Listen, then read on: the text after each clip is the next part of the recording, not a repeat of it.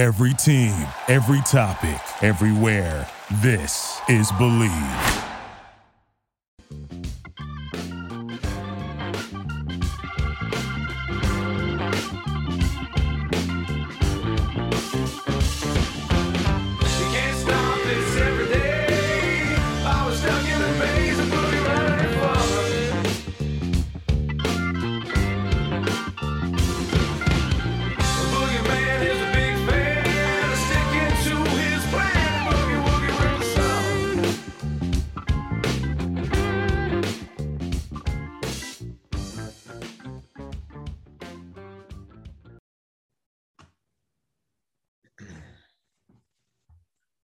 All right, everyone. I can tell you right now, this is about as angry as you'll find me after a Bengals game. This is our quick reaction, what we call the Believe in Bengal podcast, delivered by 828 Logistics.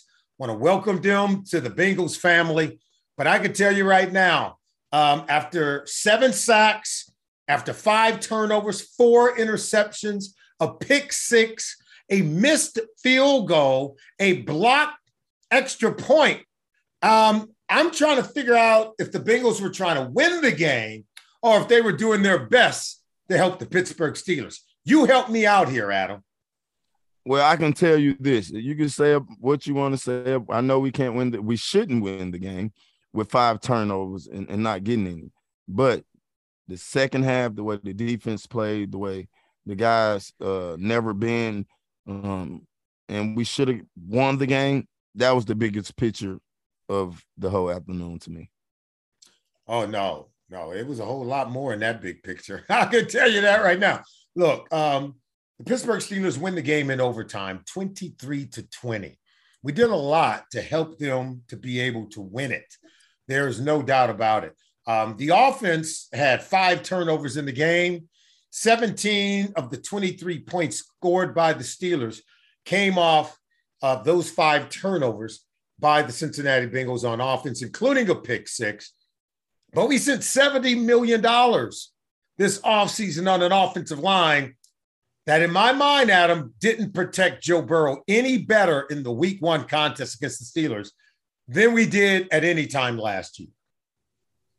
Well, you know the Steelers front, though. Let's put – bad as I am about Pittsburgh, I still have to put some respect on the coaches that they have, the front that they have, doing different things in the too high look. And they got 2 really good guys up front.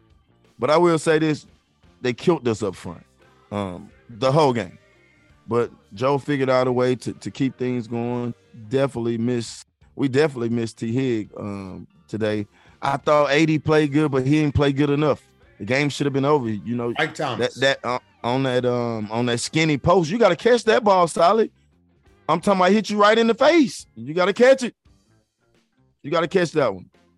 And then you go back and look at even on the 4th down, when they had the little snag route, when they had Chase in the inside, he have to be tighter so it gives Chase space on that corner route. If you plant it so wide and this guy's looking back at the quarterback, he can see the ball. If you're tighter, he got to respect you going back under. So it's just little things that he got to pick up. But all in all, I really think the special team game, Kevin has to know that he has to sit on that ball right there. It's 3rd and 4, whatever it was. It's a bad snap. The reason why we kicking the ball on 3rd and 4, 3rd and 8 is because if it's a bad snap, lay on the ball. That's me personally. I know Darren. I played for Darren for 8 years. Kevin Smart, he dropped the ball on that one, but he's still a hell of a player. But on that one right there, he should have laid on the ball, I think. For me, the fault is not with Kevin Huber. The fault is with Daniel Wilcox, with the snapper. One snap was late, and it threw off the timing of the kick. That was blocked by Minkah Fitzpatrick. All we're talking about is an extra point. Listen, we've never had problem with the operation. Now when the game gets tight, we get problems with the operation, not with the kicker, Where's Okay? Clark Harris? Clark Harris is a big part. They've been together snapping this ball for 15 plus years. So no, it was Wilcox who snapped the ball. I know, but Clark Harris got hurt. That's what I'm saying. I know. That's why I'm saying the fault was with the snapper. That's all I'm saying. I can't fault someone who wasn't in the game. I'm just saying that when the moment is tight, you still got to snap the ball. And then you can't snap it high. That still is what he does. He's not the first team guy. He's the next man up. And then the next man up, he failed in the operation of the kick. He kicked it high, and then he snapped it high, and he also snapped one late. That's where the operation was screwed up. I think in your explanation is that Kevin Huber, the holder, could have did a better job on the second kick that was high. He should have just taken a knee because it would have been fourth down right there as opposed to the missed field goal kick. Yeah, because I know Kev, and a normal Kev, he'd have sat on the ball and told him, hey, calm down. Calm down and snap the ball. But that's what I'm saying. Type of guy. So, but he did. I'm not blaming Kev, but I'm just saying as a smart veteran, as a savage, is that word? Savvy veteran, you got to know those little things. I think it's really important to help the fans to know what the operation is, who are the people who are involved in the operation. Because you and I both know, come Monday morning, Mike Brown's going to know. Mike Brown wants answers, not excuses. He doesn't want to hear that he had the second team snapper in there. He doesn't want to hear. He just want to know. I want answers. I want answers because this game should have been a win against the Pittsburgh Steelers. Even despite the turnovers, Joe Burrow hung in there, brought the team back. This should have been a win, but yet and still it's a loss. Okay, and that's where you have to get down to the answers of why it happened and fix the problem. And that's why we're having the conversation. We don't have the conversation to point fingers, right? Right. We have a conversation to help the viewers understand what actually happened and now what needs to be done to get it fixed. And just breaking it down into lane terms. You know, we love our team. Like I said, this is just look at all the positive things that we had happen in the game. You know what I mean? We had 5 turnovers in the first half. You know what I mean? So, that ain't a positive thing. That is not a positive thing. That's not. We turned the ball over. Let me ask you this, Solly. At any time of the game, did you think that we had a chance not to win the game? No, I thought we had a chance to win it the entire time. Just as bad as we played. And by the way, we have 4 turnovers in the first half. We have 5 turnovers in the game total. The offense turned the ball over, gave it to the other team 5 times, including a pick 6 without the defense being on the field. We gave up points. We gave them the ball repeatedly. Okay. Our quarterback was sacked on the very first play of the season. On the very second offensive play of the season, it was a pick 6. Now, starters don't play in the preseason for the Bengals on offense. Maybe they should. This was a really bad start by our Bengals. It was a really bad start for Joe Burrow. I thought he missed some reads early. He had some guys wide open down the middle of the field on third down. He wasn't seeing the field clearly initially. He threw the ball late to the outside on the pick 6 by Minkah Fitzpatrick. He threw the ball late over the middle on the interception by Ahkello Witherspoon. And then one was just a great play by J.J. Watt, who has jumped up and just snagged it at point blank range. I mean, that's just sometimes the defense is going to make great plays.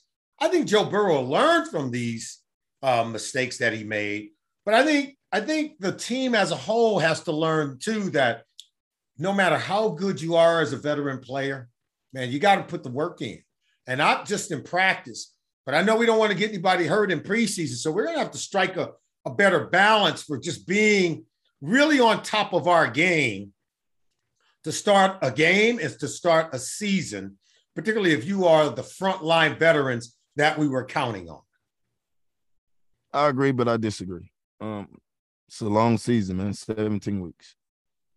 Long season. So, like, will this game affect us in the long run? I don't know, because it's a division game, but I don't agree with putting them out there in the preseason no more. That's for the younger guys who they need to see, as far as the second, third round picks, fourth, fifth round picks, so those guys can get a shot. It's not for the veterans that come out and knock the rest off. I'd rather not be in top form in week 1. I don't want to be peaking in week 1. I want to be peaking week 2, week 3. You know what I mean? But that's just me personally. But I'll just leave it at that. That's just my personal opinion. I don't think the preseason would have helped anything as far as the lineman playing. Definitely not Joe, because Joe had surgery. There's no way he could have been put in the fire. But with all that being said, we had a chance to win the game 2 times. We dropped the touchdown, and then we missed the field goal. So, like, we got a lot to talk about, but the defense played good.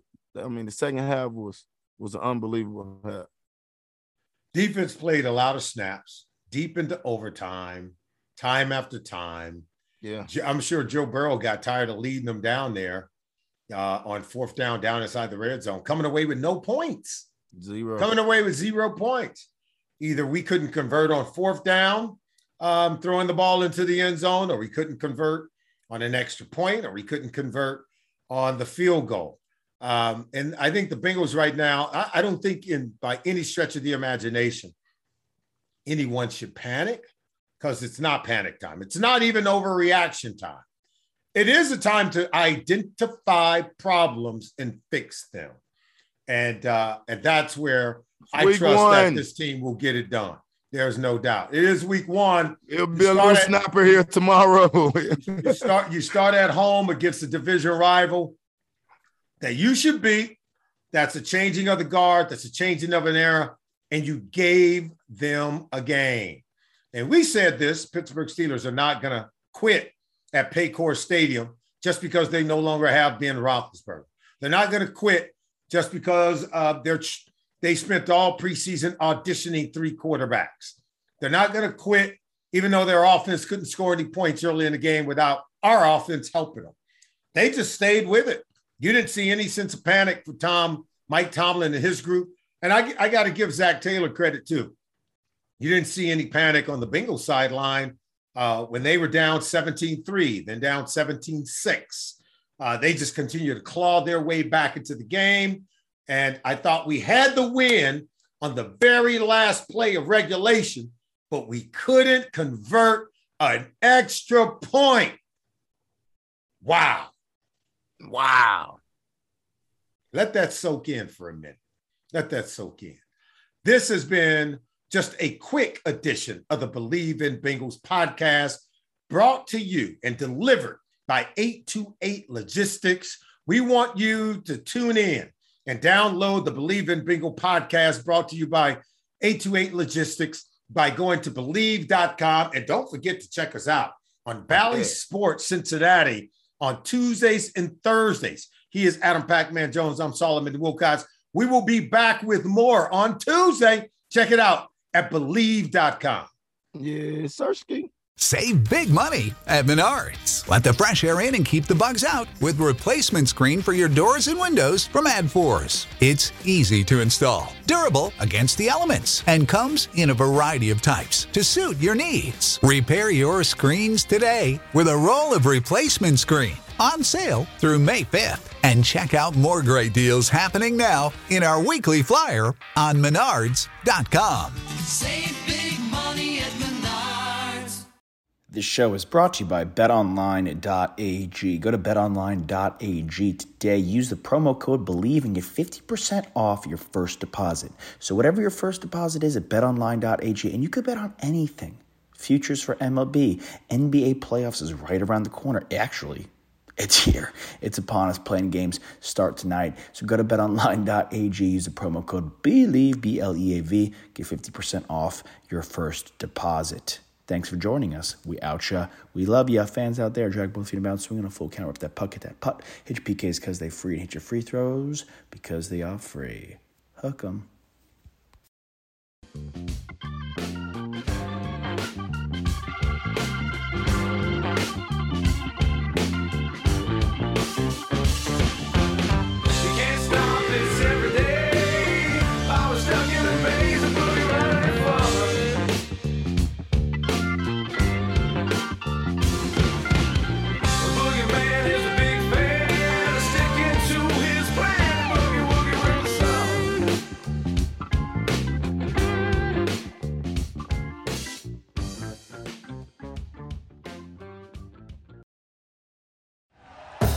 Thank you for listening to Believe. You can show support to your host by subscribing to the show and giving us a 5-star rating on your preferred platform. Check us out at Believe.com and search for BLEAV on YouTube.